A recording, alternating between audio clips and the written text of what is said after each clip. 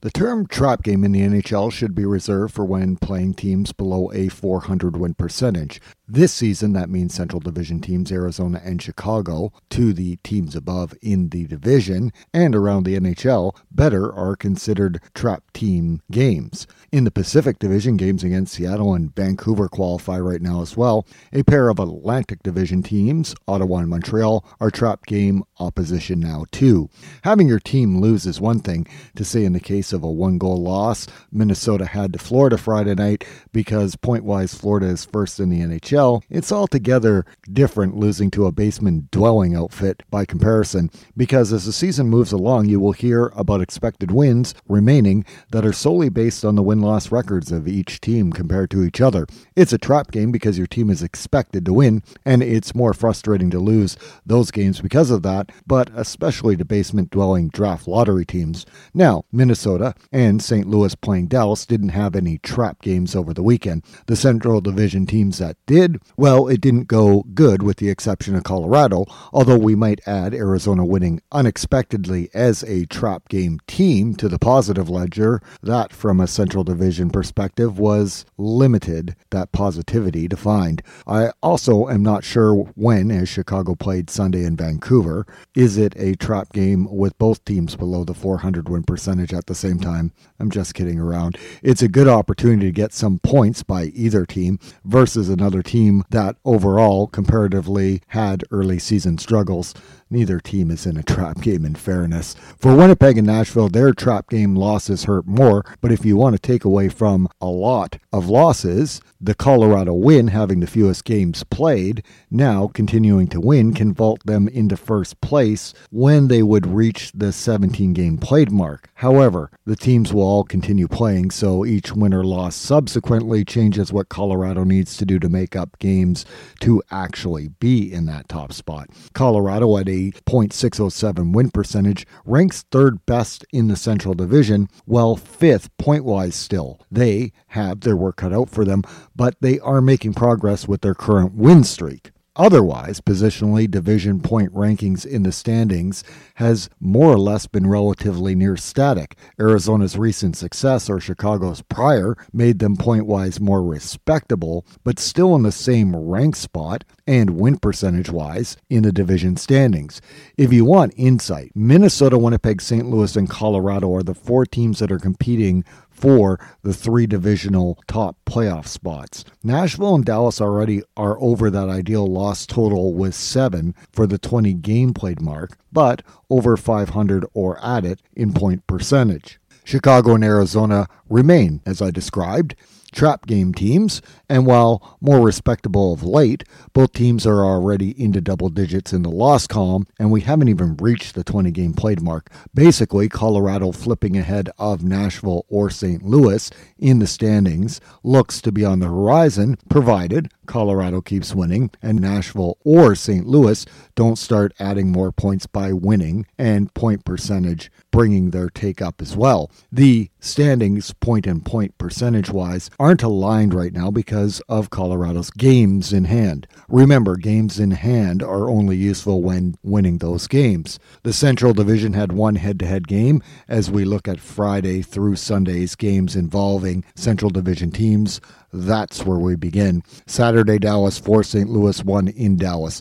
St. Louis's Vladimir Tarasenko wraparound stop 5-hole by Dallas goalie Jake Ottinger. Dallas's Jason Robertson off the rush, blocker save and alone, and a broken play slot power play save by St. Louis goalie Jordan Binnington. Dallas's Tyler Seguin wires it from the slot. St. Louis goalie Binnington makes that save on the power play. Dallas's Joe Pavelski forces St. Louis goalie Binnington to make a shoulder save off of a St. Louis defensive zone turnover in a scoreless first. In the second, Dallas's Alexander Radulov backhander on a breakaway is stopped, but he draws a short-handed penalty shot a minute 47 seconds in. St. Louis goalie Binnington makes a pad stop on the penalty shot, and Dallas's power play continues.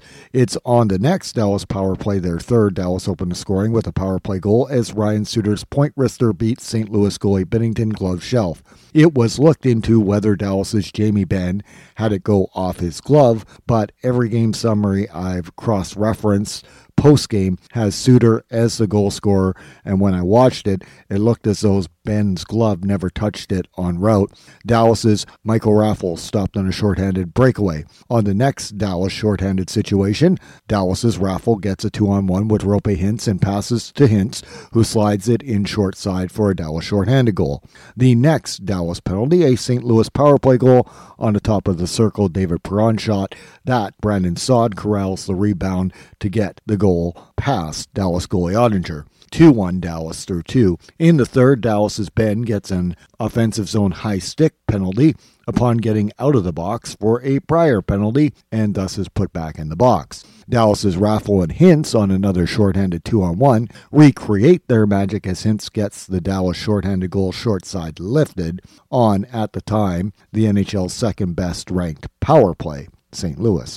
Dallas goalie Ottinger makes a point shot save and rebound save on St. Louis's Robert Thomas and a net side save later on James Neal. Dallas's Esa Lindell hits the post on a St. Louis empty net from his defensive zone, and Dallas's Jamie Benn gets the empty net goal on a backhander at the St. Louis blue line to make it a 4-1 win for Dallas.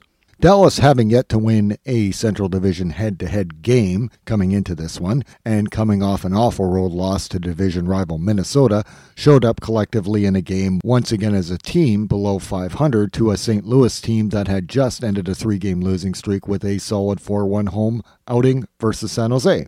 St. Louis, having banked points early on, actually for 4-2 over the last 10, but won 3-1 over the last 5, didn't feel like they needed this game as badly as Dallas did. Well, with the win, it's Dallas now 4-2 in their last 10 heading into Monday's action, while St. Louis is a division worse 3-5-2 now. So don't buy into the perception this wasn't as equally an important game to St. Louis. Often last year, it was special teams that would be the difference maker in helping St. Louis win games. The St. Louis power play is one of the best in the NHL again this year. It was the difference in this game, not for pushing St. Louis to win, but by Dallas's 2 shorthanded goals by Hintz. In fact, it propelled Dallas to a needed win instead, while both teams, and Dallas has a good power play this year as well, ranked top 10 in the NHL comparatively, but not as high as St. Louis. They went 1 for 4 and 0-4 on a penalty shot, while St. Louis was 1 for 6 with the 2 shorthanded goals given up being the determiner in who won the game. The NHL would consider Dallas's empty net goal an even strength tally, and that was the only one in the game. Dallas goalie Ottinger was solid, only the net front effort by St. Louis' Saad beating him while making 35 saves, while St. Louis goalie Bennington, 3 goals against, had 29 saves, seems to have additionally had to make more big saves, even though he ended up losing. Again, hardly to be at fault for the odd man short-handed Dallas rush goals. St. Louis's risk profile with Bennington in net seems to be higher because they know that he can bail them out by making stops. St. Louis remains in 3rd place in the Central Division, but had they won Saturday, it would have created a 3-way point tie for first with Minnesota and Winnipeg, all at the same 17-game played mark. That was the missed opportunity for St. Louis here. The other is that they breathe life into a Dallas team who has a tough stretch of mostly divisional opponents coming up and the need to win games. St. Louis just gave them one of them. Welcome to Central Division Hockey, the podcast. I'm Tim Bigelow.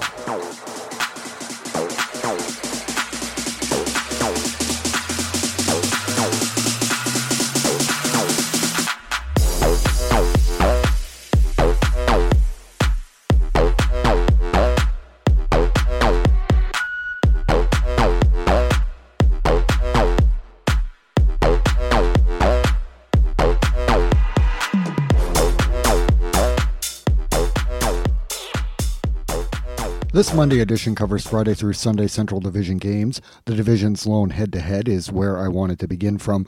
The 8 Central Division teams played a total of 10 games, with 3 teams playing back-to-backs, making for 5 games over 4 teams a good way to split it, but it certainly results-wise of late isn't allowing for a breakdown that reflects a top-to-bottom standings look at the teams. And the lone head-to-head didn't include NHL's last-place Arizona, but over the last 10 currently heading into Monday night, St. Louis and Dallas have Arizona sandwiched between them for the worst record over that stretch of games. So after the head-to-head, I wanted two of the Central Division teams that played 2 games over the weekend to fill out the first half. Then Minnesota, Chicago, and Arizona certainly made that by the win-loss records over the weekend, where the lower division teams in the standings actually picked up more points than Minnesota, the first place division team, did.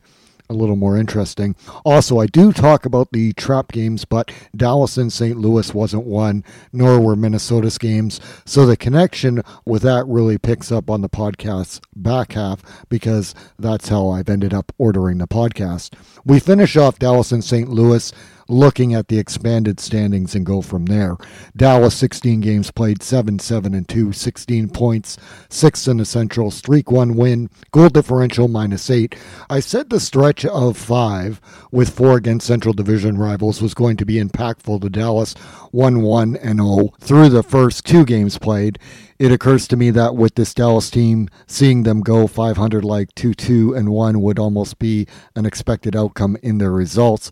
I'm not sure where over the next stretch there is an identifiable win streak set of games for a Dallas team that needs to string more than 2 in a row together. Some nights, the team I think people expected to be shows up. Others, it doesn't, and you really can't predict what version of the Dallas Stars you get, and the 500 record shows it. What happens to goalie Ottinger, who has been excellent in 2 starts since Holtby was injured, is a good question. The expectation is Holtby will be soon ready to return, and Dallas probably won't carry 3 goalies, and I don't think Khudobin's played so poorly Dallas would send him down as opposed to Ottinger. Just wondering how they keep Ottinger up. He is waiver exempt, and he, yes, in a small sample size this year, but with a real NHL body of work from a year ago, is the guy I would want in net for Dallas to give them the best chance to win. There just feels like a 3-way goalie carousel that is more complicated now by Ottinger's play. I expected a way better than 500 Dallas team, but I'm settling in to the status quo and that reality for this year as we approach the 20-game played mark. St. Louis, 17 games, 9-6-2, 20 points, 3rd in the Central. Streak loss 1, goal differential +9. St. Louis took care of the losing streak they were on, and then uncharacteristically had a special teams letdown after a solid game versus San Jose. The lack of attention to details of a year ago remain, and I recall in the St. Louis defensive zone versus Dallas, where Brandon Saad heads to leave the defensive zone while being the closest to the loose puck of St. Louis players, to then have a Dallas player keep it in the zone because the St. Louis defenseman further away doesn't gain possession. Saad, of course, wasn't with St. Louis a year ago, but it's almost as if he had been. Don't get me wrong, Saad's putting up points and was the lone St. Louis goal scorer, but that's a moment where St. Louis, how can I say, almost overtrusts defensive responsibility to the defensemen to go on offense and get caught outmatched in their own zone when the defense don't win the battle. As the closest to the loose puck along the board, Saad should just go get it and rim it out or find an outlet. There wasn't support to spring the defensive zone. If he doesn't get that puck, it's Dallas who will, as they did, keeping offensive zone time. GM Doug Armstrong's cap flexibility is really dependent on whether the team continues to keep Vladimir Tarasenko or moves him as he requested in the summer. And over this last stretch, it seems Tarasenko's value has been raised since the season start, and that move would help set the new core St. Louis group going forward as well if they do it. Except everything's quiet on that front. Seems the longer it goes, the less helpful, even with Tarasenko playing good, it is for the group, because he's really not going to be there going forward. One more thought on St. Louis. Here's a never uttered, let alone unpopular opinion for you. Is it only me, or how, Perron's company excluded, does St. Louis look like it misses second center Braden Shen more than it did captain Ryan O'Reilly out of the lineup? Minnesota 5-4 loss in Florida Saturday. In the first, Florida's Jonathan Huberdeau stopped net front by Minnesota goalie Cam Talbot on a glove save, and a glove save on Ryan Lomberg off the rush. Minnesota's Nico Sturm's wraparound goes through the paint. Florida goal off the rush. Backhander in a lone blocker side Owen Tippett as both Minnesota defensemen take Aaron Ekblad, who is available to make an area slot pass. 1-0 Florida after one. 2-on-1 Minnesota goalie Talbot poke checks Anthony Duclair of Florida. Florida's Ekblad rings the post. Minnesota's Sturm in the slot stop by Florida goalie Sergei Bobrovsky's pad save. Florida goal 2-on-1 keep, short side roof. Minnesota power play goal, net front tip by Joel Eriksson-Ek at the top of the paint. Florida goal with the puck in the paint behind Minnesota goalie Talbot for a rebound tap-in. Minnesota's Kevin Fiala's breakaway, rebound, and wraparound stop by Florida goalie Bobrovsky. 3-1, Florida through 2. Less than 2 minutes into the third, Minnesota goal, Kirill Kaprizov, breakaway, roof glove. Florida goal, roof glove driving the net after a self-pass chip off the sideboards at the offensive zone blue line. Florida short-handed goal, Huberdeau breakaway near the midpoint of the third. That goal comes back on an offside review, so no goal. Minnesota 6-on-5 goal, Marcus Foligno net front rebound off the cycle. Florida empty net goal from just outside the Minnesota blue line. Minnesota goal 6-on-5, Ryan Hartman net front screen and deflection of an Eriksson-Ek point shot, but Minnesota run out of time, falling 5-4 in Florida. To me, this was the best game of the weekend involving a Central Division team. A back-and-forth game that had everything you want in quality hockey. It also included both teams starting goalies. It said that it can come down to 3 plays on a team winning or losing in hockey, and I do, of course, mean when both teams are playing to the best abilities as to how the game is determined. To me, in this game within the game, it was 2-1 Florida, and that's why Florida won by a goal. Here's what those difference makers are in order. Minnesota goalie Talbot was great at his first shot on goal and rebound control, except that he nor Minnesota defenders moved it out of harm's way on initial saves a few times.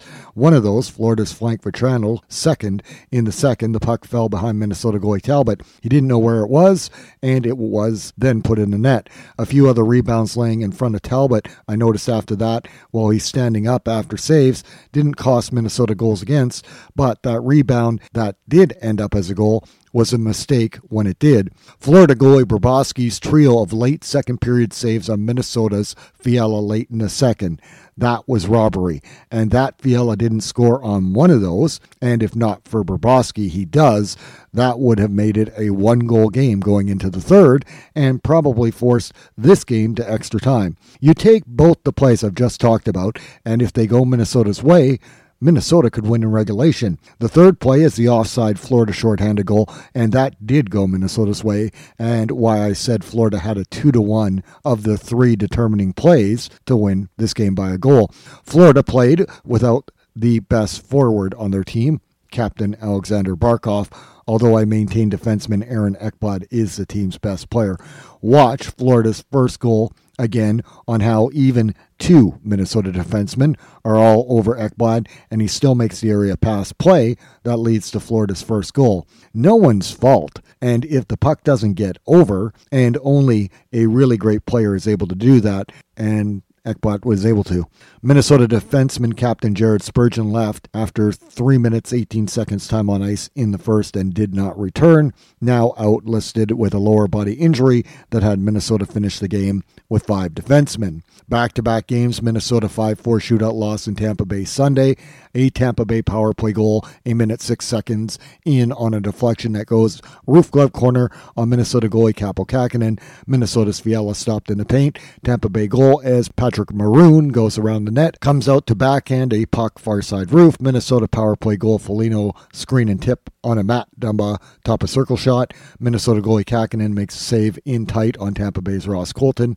Tampa Bay's Victor Hedman's point shot goes off the post on a power play. Minnesota's Hartman fights Tampa Bay's Zach Bogosian, and Hartman keeps the bigger Bogo from getting close or landing as both wrestle to the ice. Good showing by the smaller Hartman.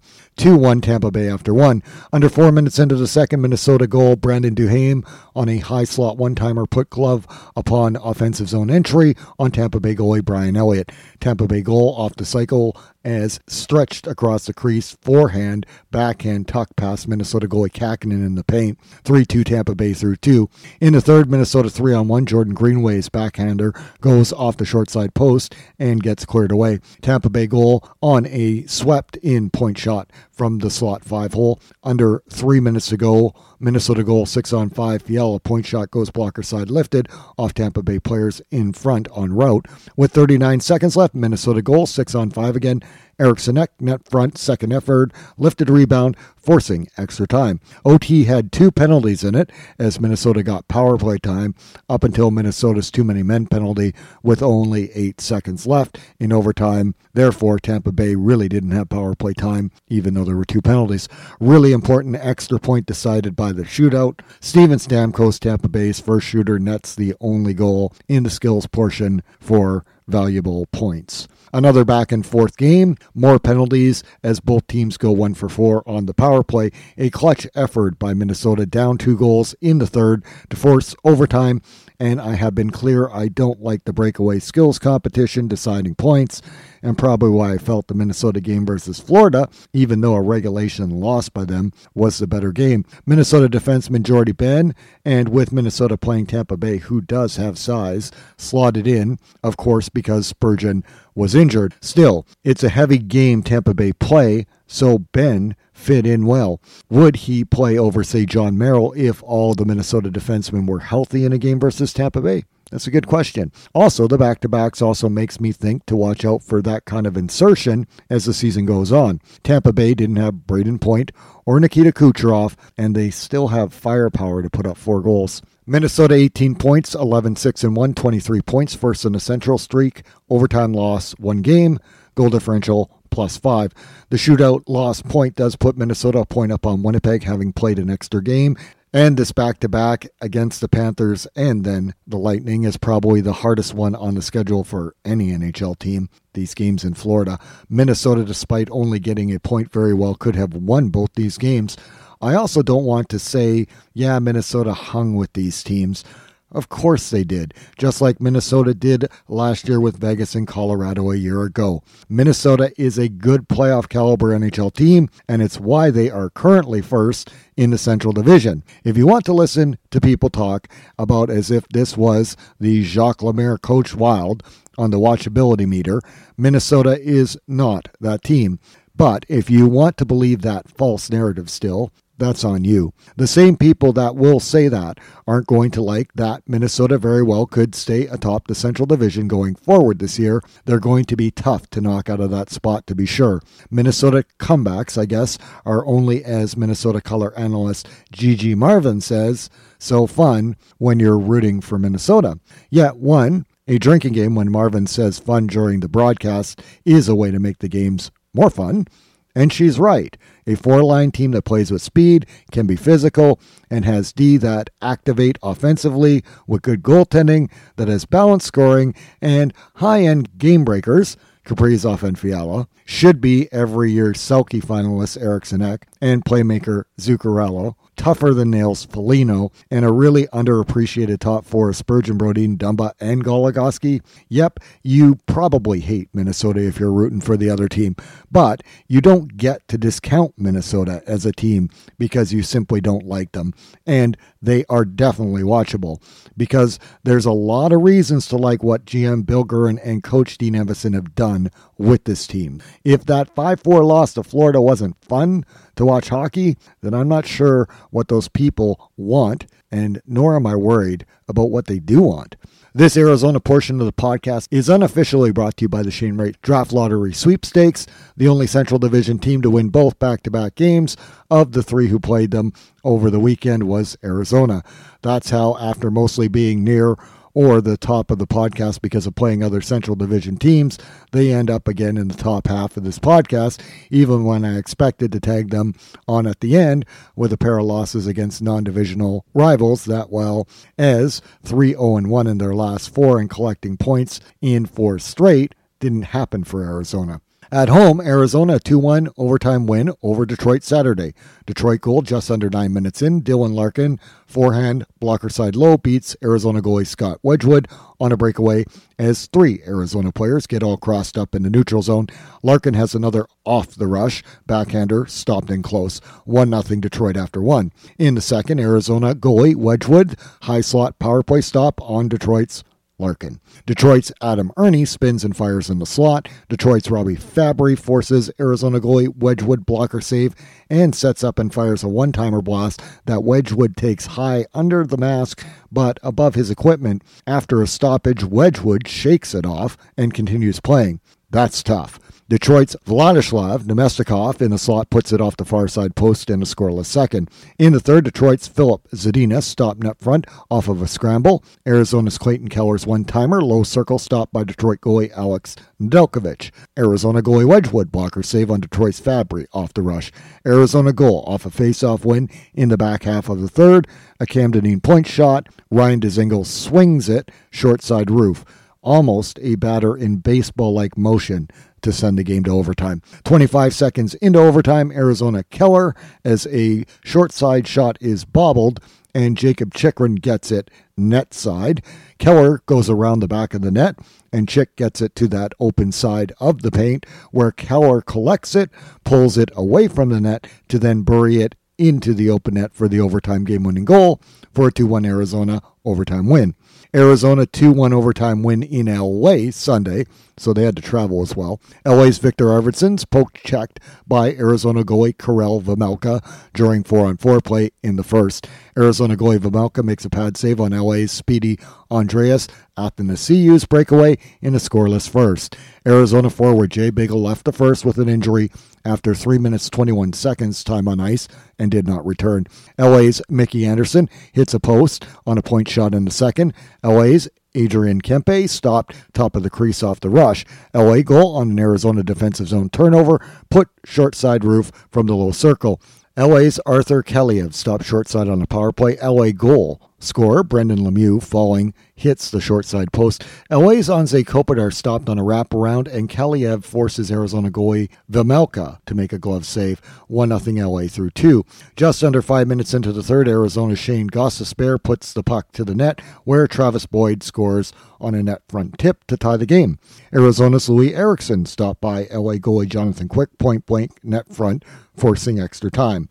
In overtime, LA's Alex Iafallo stopped off the rush.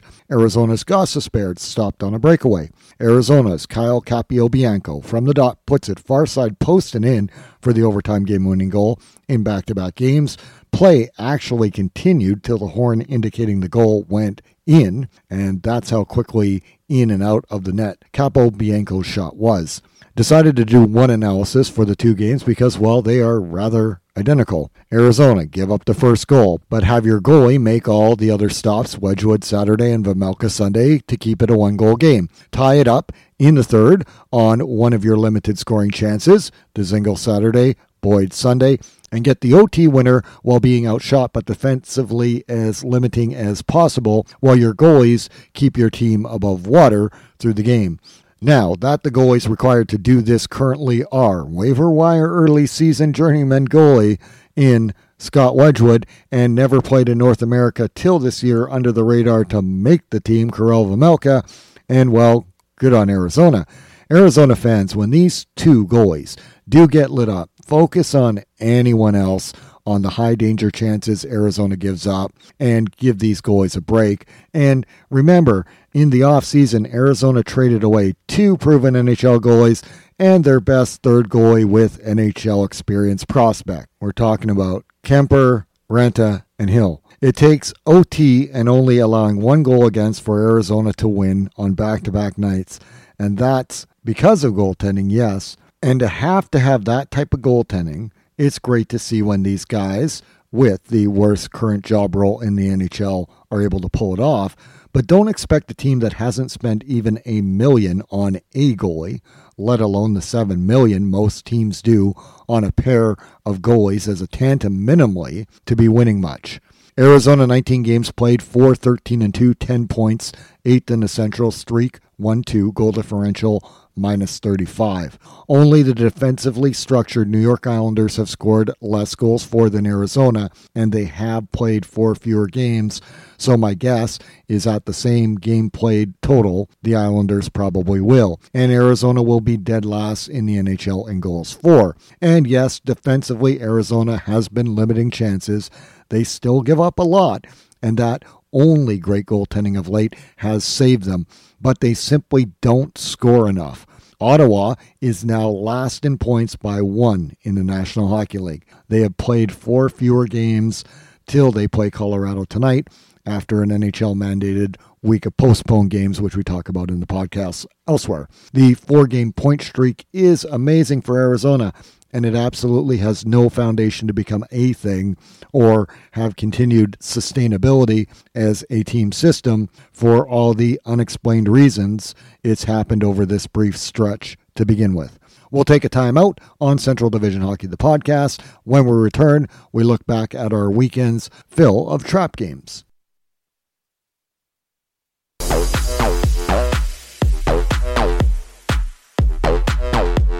Welcome back. We look at Colorado first in their trap game win, Chicago going 1-1-0 as they remain a trap team, and wrap up with Winnipeg and Nashville's trap game road losses over the weekend. Colorado 7-3 rout in Seattle Friday. Just over 4 minutes in, Colorado power play goal, Andre Burakovsky on a broken play failed clear. He beat Seattle goalie Chris Driedger 5-hole from the slot. Colorado shorthanded goal, Valery Nishnushkin posted in glove side on a breakaway. Seattle's Jaden Swartz hits the post glove side on a breakaway. 2-0 Colorado after 1. 3 minutes into the second, Colorado goal. Cale Makar on a point wrister put Roof through traffic. Colorado power play goal. Burakovsky second on a top of circle wrister put glove side. That ends Seattle goalie Driedger's night. 4 goals against 9 saves. Former Colorado goalie Philip Grubauer comes in relief. Just over 7 minutes later, Bank of Clark County is making it easy to give to local charities. We're featuring a different one at each of our Bank of Clark County locations. To find out how you can support their good work, visit our website at www.bankofclark.bank or follow us on our social media channels and the hashtag GiveWithBOCC. Bank of Clark County. Member FDIC. Meet the One for All card. Perfect for Aunt Edith, your dog walker, and even what's-his-name. With over 100 great brands and no fees, it's the one gift for all. Available in stores and at giftcards.com. Colorado goal, Makar second, a 2-on-1 keep. Makar shoots far side blocker, then puts the rebound short side lifted glove side. Just under 3 minutes to go in the middle frame, Colorado goal, Eric Johnson from the dot over the pad under the blocker far side, set up by a nice in-the-slot backhand spin pass from Mikko Rantanen. 6-0 Colorado through 2. In the third, Seattle's Jordan Eberle off the rush stopped by Colorado goalie Darcy Kemper. Colorado's Alex Newhook is stopped on a wraparound by Seattle goalie Grubauer. Under 5 minutes into the third, Colorado's Nick Aube-Kubel with his first goal of the year, and first with Colorado on a backhander in the crease rebound. Seattle's Eberle gets a power play goal from the low circle. Colorado's Logan O'Connor gets a knee-on knee hit with Seattle's Yanni Gourde to take a 2-minute penalty. No one was hurt. Seattle power play goal, Brandon Tanev skate to stick rebound short side off of a Carson Soucy point shot. I hope you can all appreciate the former Central Division players I'm making note of now on Seattle that are on the score sheet. The Seattle team is full of them. Colorado goalie Kemper makes 2 slot saves on Seattle's Jonas Donskoy and Kelly Yarncroke. Seattle get one more goal with just under 5 minutes left, jammed in short side as Colorado win 7-3. Seattle head coach Dave Hakstol's goalie choice of the 2 games started Chris Driedger over former Colorado goalie Grubauer, I don't know about. Seattle's starting goalie of 13 games this regular season, of course, is Grubauer. The one thing I was really looking forward to this matchup was whether Grubauer could stand on his head and get Seattle, losers of 5 straight, a needed win at home, or would Colorado light him up and hand the Seattle team another loss. Colorado lit up, rarely played Seattle goalie Driedger, but at 4-0 when Grubauer did come in, the game was over. Seattle has scored 5 goals twice. once versus Montreal and Buffalo this year as a team, so it was over, even with more than half the game still to play. Secondly, I know Colorado star players get deserved attention, but this current run includes two players that should get more recognition. Defenseman Devon Toews return, and in quick order, defenseman Cale Makar looks like the player of a year ago and not struggling. Colorado fans appreciate the quiet play of Toews as the reason behind Makar now breaking out again, because that's the actual correlation. Valeri Nichushkin is the other player that returned to the lineup when Colorado's streak started going as well. A player that average time on ice is 17 minutes, but he's defensively sound, plays physical, kills penalties, and he makes the second line and the depth of Colorado better. And at 4 points in 5 games played, he is nearly at a point per game this year. Nichushkin is way undervalued for how important a two-way contribution he provides. Colorado 14 games played, 8-5-1, 17 points, 5th in the Central, streak, 4 wins, goal differential plus 10, which is the best in the Central Division. Coach Jared Bednar signed a 2-year extension with the team. They announced Friday. The NHL's current 5th longest tenured coach has been Colorado's head coach since the 2016-17 season. Bednar was in the final year of his current deal. It's really hard to analyze where Colorado is really at, because this win streak has been against teams Colorado should beat, although Colorado have been dominant while playing these games. The next game is also another trap game versus Ottawa, who have been on a COVID-mandated break by the NHL. When Colorado plays the last 3 games of this month against Anaheim, Dallas, and Nashville, at least playoff bubble teams, if they stay as dominant as they have been, I might be inclined to dole out more flattery. Chicago 5-2 loss in Edmonton Saturday. Edmonton goalie Stuart Skinner glove save on Chicago's Patrick Kane. Midpoint of the first Edmonton goal, Connor McDavid rebound roof off a point shot on Chicago goalie Kevin Lankinen. Minute 3 seconds later, 5-on-3 Edmonton power play. Tyson Barrie blasts in the high slot as Chicago goalie Lankinen overcommits to the short side of Leon Draisaitl. 3-on-2, Chicago's Dylan Strome is stopped short side by Edmonton goalie Skinner. Edmonton get a shorthanded goal, glove, corner shelf after picking off a defensive zone drop pass by Chicago's Seth Jones. Edmonton goal off the forecheck to the slot, backhanded, and up on a deke move. 20 seconds left in the first, Chicago goal. A double tip on a point shot, tipped by Kirby Dach. Then the goal scorer, Alex DeBrincat. 4-1 Edmonton after 1. In the second, Edmonton's Evan Bouchard puts it off the crossbar, and Chicago goalie Lankinen stops Edmonton's Warren Fogelentite and Jesse Puljujärvi net side in a scoreless frame. In the third, Chicago's Kane hits the far side post off the rush. Chicago goal, 2-0. Philip Kurashev coming out of the box gets it to DeBrincat, who puts it short side glove.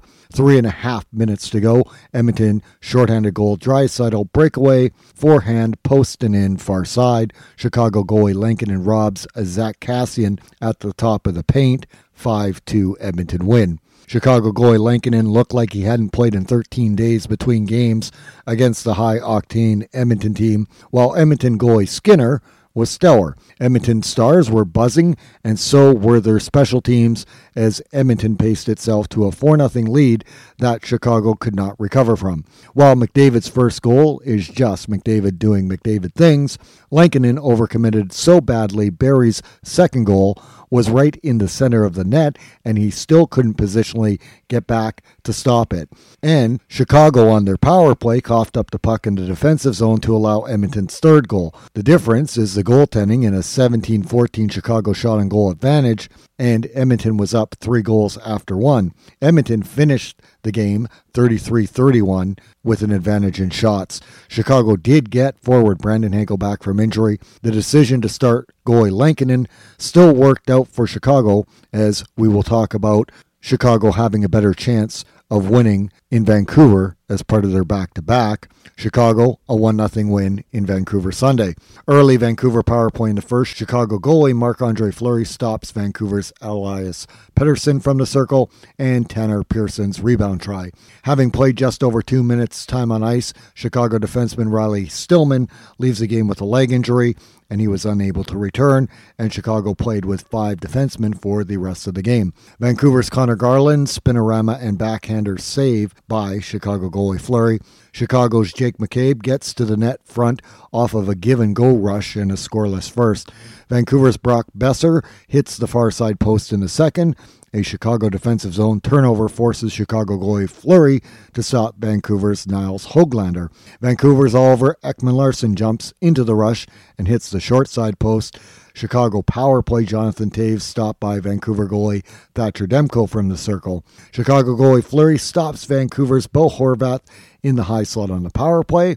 Later, Vasily Podkolzin in the paint, and an attempted short side tuck by Peterson with his glove on the ice in a scoreless second. 4:12 into the third, Chicago's Hagel scores a deflection short side on a point shot for the game's only goal, net front. Vancouver goalie Demko makes a blocker save on Chicago's Dominique Kubalik.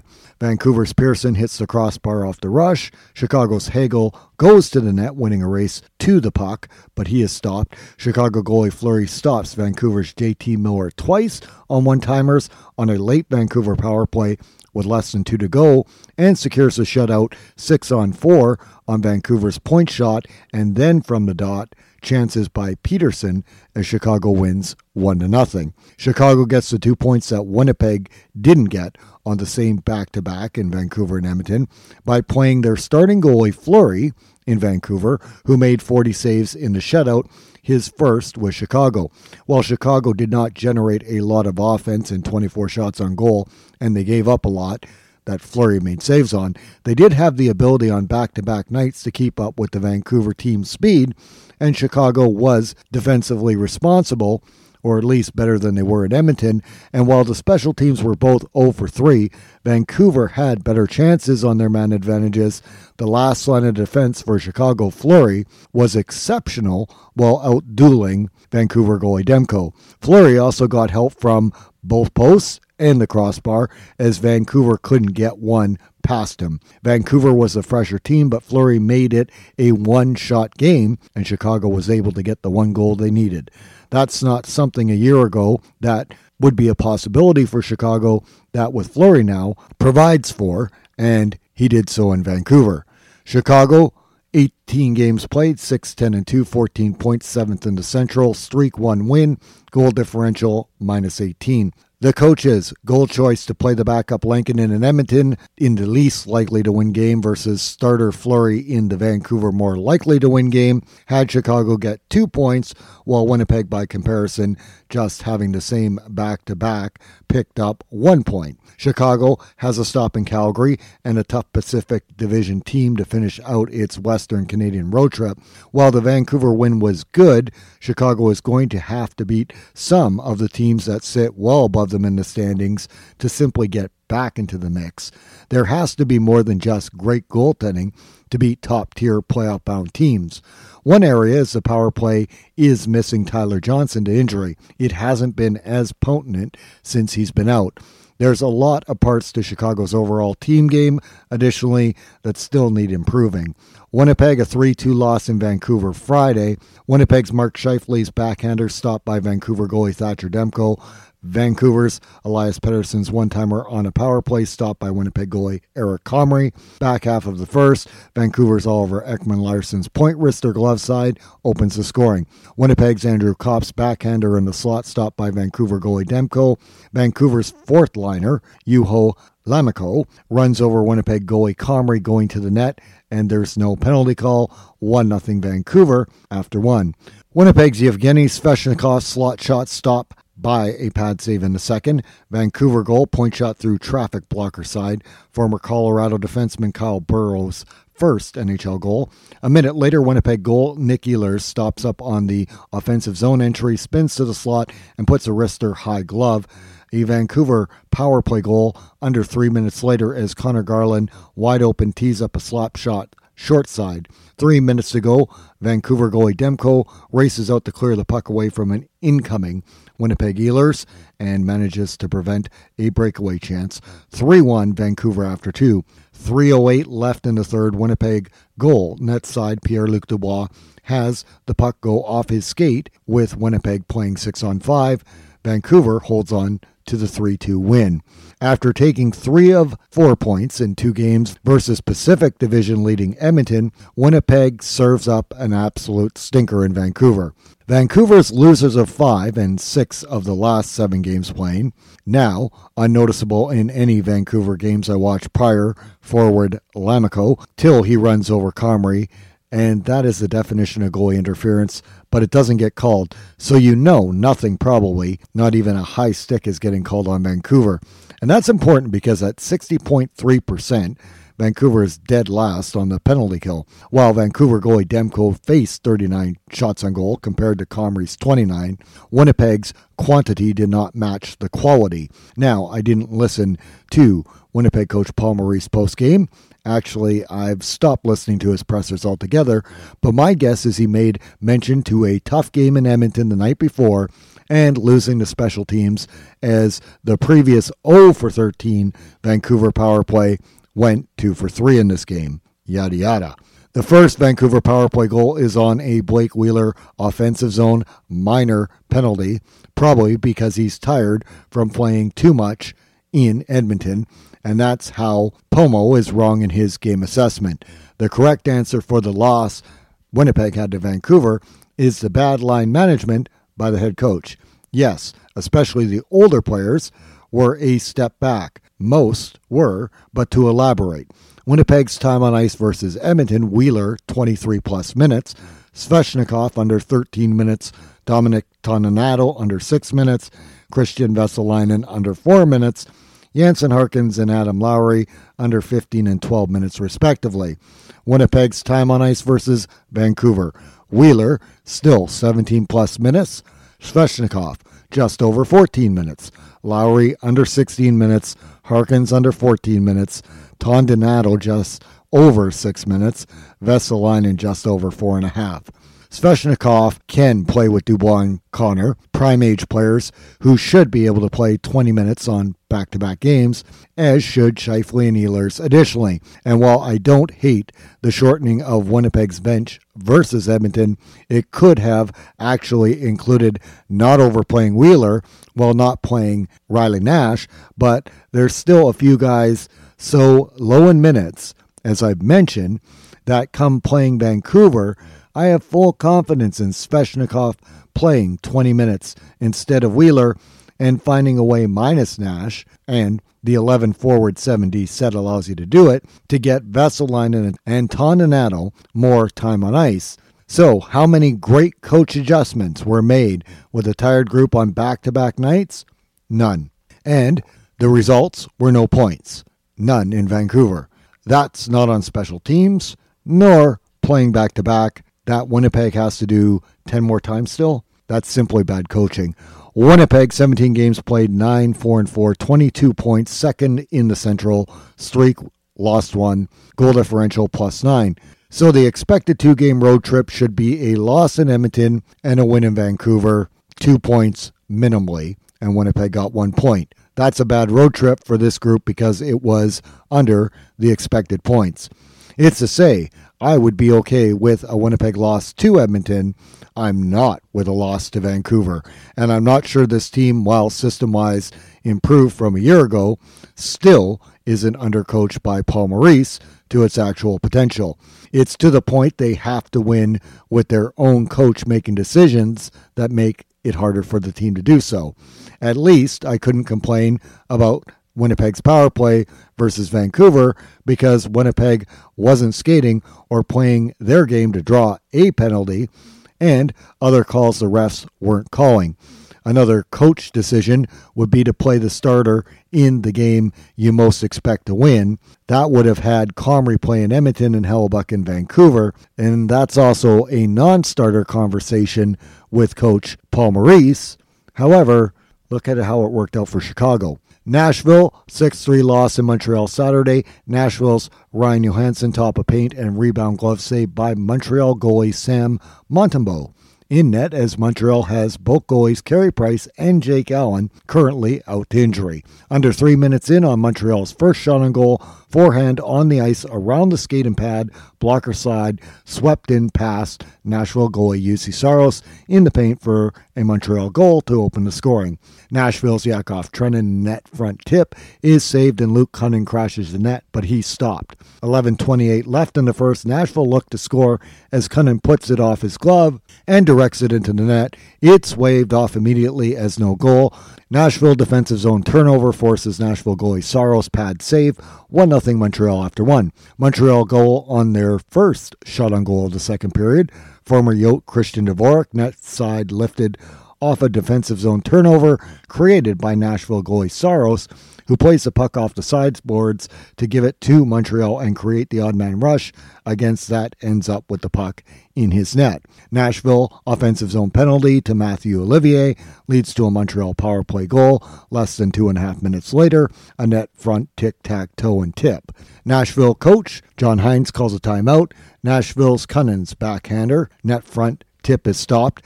Just a second under 6 minutes after the timeout, Montreal's Ryan Poehling pots a pair of goals for Montreal off the cycle from the dot glove side roof, and he rips it on a zone entry as the players stay out on the same shift 37 seconds after. That ends Nashville goalie Saros' night, 5 goals against, 14 saves. Nashville goalie David Rittich comes on in relief. Nashville's Johansson off the rush forces Montreal goalie Montembeault pad save. Nashville goalie Rittich makes a pad save on Montreal's Tyler Toffoli's breakaway. Nashville's Olivier and Montreal's Josh Anderson fight, and I give the nod to Anderson as he lands more punches for the decision. While the refs are announcing that, a line ball breaks out along the boards with Nashville's Mark Borowiecki and Montreal's Dvorak, and Nashville's other players, Michael McCarron, Nick Cousins in his return to the lineup, and Dante Fabro all locked with some players from Montreal additionally. The first 4 that I've named involved, 2 from each team, get offsetting penalties. Montreal goalie Montembeault stops Nashville's Matthias Ekholm's blast. It is 5-0 Montreal through 2. In the third, a power play fueled hat trick from Matt Duchene in just under 10 minutes that starts just under 7 minutes in. The first off the rush, roof corner, blocker side power play goal, separated from his second by Montreal's Arturi Lekkonen's breakaway off the rush where he blows his stick up while taking the misfired chance. Duchene's second, a power play goal, point-blank slot 5-hole, and the third on a delayed penalty to Montreal low circle short side roof for the natural hat trick and his team-leading 12th of the year. Montreal get an empty net goal in the 6-3 home win over Nashville. On Cunnin's disallowed goal directed in by his glove, I'm on the record saying these goals should count, but even if it had, it doesn't change Nashville's second period meltdown for them to be able to win this game. Even if the score was 1-1, and that Cunnin goal had counted, not 1-0 after 1, it still would have been 5-1, not 5-0 after 2. And while Nashville got it to 5-3 after Duchene's natural hat trick, that if Cunnin's goal stood, would have made the score 5-4, not 5-3 as it was. Nashville still has to pull the goalie, and then they would still need a goal to tie it, and they do get scored on an empty net, making it 6-4 if Cunnin's goal stood, but rather 6-3 because it didn't, which is Montreal's win, as it was a final. It's the first time watching Montreal since last year's playoff run for me, as it's the first time they played a Central Division team, making it the only time I would have watched them. So that's limiting the perspective of how better they played comparative to their well-documented awful start. Montreal got goaltending from an unlikely source, and Nashville goalie Saros did create the turnover for Montreal's second goal, so he is responsible for that. In fact, he didn't match the 0-3-1 record Montembeault, 3 goals against, 33 saves night. We haven't even a memory of what Nashville looks like without stellar goaltending for so long, but this would be what it sadly does look like. Nashville had defenseman Alex Carrier back in the lineup. Never said unpopular opinion, I didn't miss Nick Cousins in the Nashville lineup. In fact, with bottom pair Borowiecki and Matt Benning, and forwards McCarron, Olivier with Cousins. It represents an entire line that won't be putting up points while playing minutes. Against a Montreal team with young forwards with speed, I would have liked forward Thomas Novak's speed and skill competitively in for any of those three forwards who did play. My big disappointment was Montreal defenseman Shea Weber, who's been out all year, didn't get to face his former team in this one. Nashville, 17 games played, 9-7-1, 19 points, fourth in the Central, streak, 2 losses, goal differential, -1. The trap game in Montreal response after a dud in Toronto meant the only good part of Nashville's Eastern Canadian road trip was the Ottawa game being canceled. This is comparatively disappointing to Winnipeg's losing to Vancouver. However, more so because there wasn't a back-to-back game excuse built in available. Nashville starting on time, but it's a reminder how dependent Nashville is on goalie Saros. I will say having forward Philip Forsberg would be great right now, as Duchesne, Cunnin, and Granlund are having to carry the ball offensively. Johansson had looks, but also, as I have said time and time again, Tanner Jeannot's production is tied to Yakov Trenin, and I'm not sure why they are playing on separate lines of late, and thus Jeannot's gone quiet. Those two playing with Johansson would be interesting to see. We haven't seen it. Also, Eeli Tolvanen, as talented as he is, needs to be relocated like Rem Pitlick did to find success. It's a shame, but his game doesn't suit Coach John Hines' system. Up next, if you got the sense, I'm all in all podcasting with a chip on my shoulder through this edition of the podcast. Let's say across the board, save for Arizona doing better than my no expectations. Not quite sure I was overly impressed by any of the team showings over the weekends across the Focus Division teams, and that's why it is critical across the board. I expected better from, well, all the division teams, even the two that played each other, in fact. Tonight's games, some big Pacific Division versus Central Division games, Vegas and St. Louis, and Anaheim and Nashville. As well, Ottawa returns from the NHL-mandated COVID pause to play in Colorado, and Pittsburgh is in Winnipeg. Tuesday, Edmonton is in Dallas, while Chicago is in Calgary. Let's see more Central Division wins across the board this week.